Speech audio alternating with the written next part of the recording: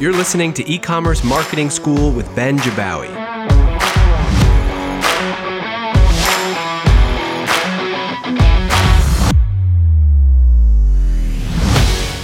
It is the week after Black Friday, Cyber Monday 2020. I don't know about you, but that was insane. We'll do a full recap soon, but volumes across Privy customers were through the roof.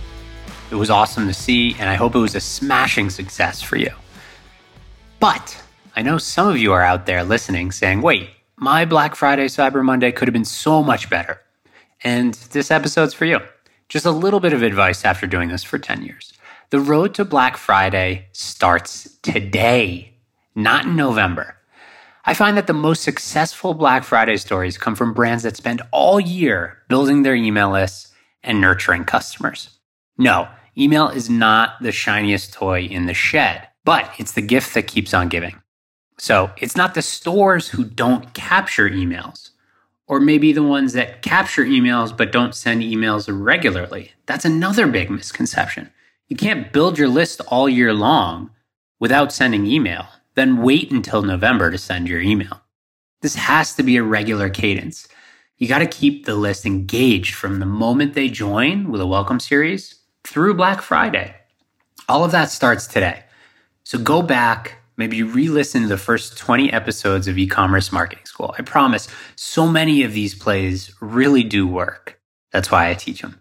Or if you're short on time, here are a few that stand out. Check out episode 5, crafting a welcome pop-up to grow your list and a cart saver to reduce abandonment. Episode 16, understanding the difference between cart abandonment and checkout abandonment.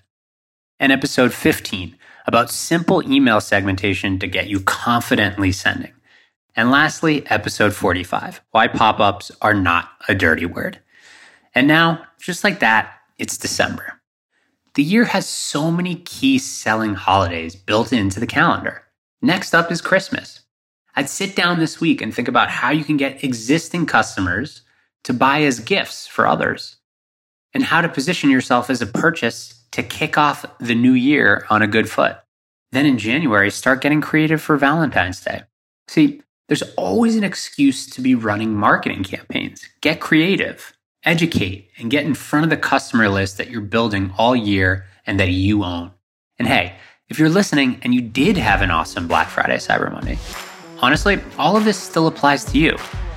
You just need to nail fulfillment these next few weeks after Black Friday, Cyber Monday.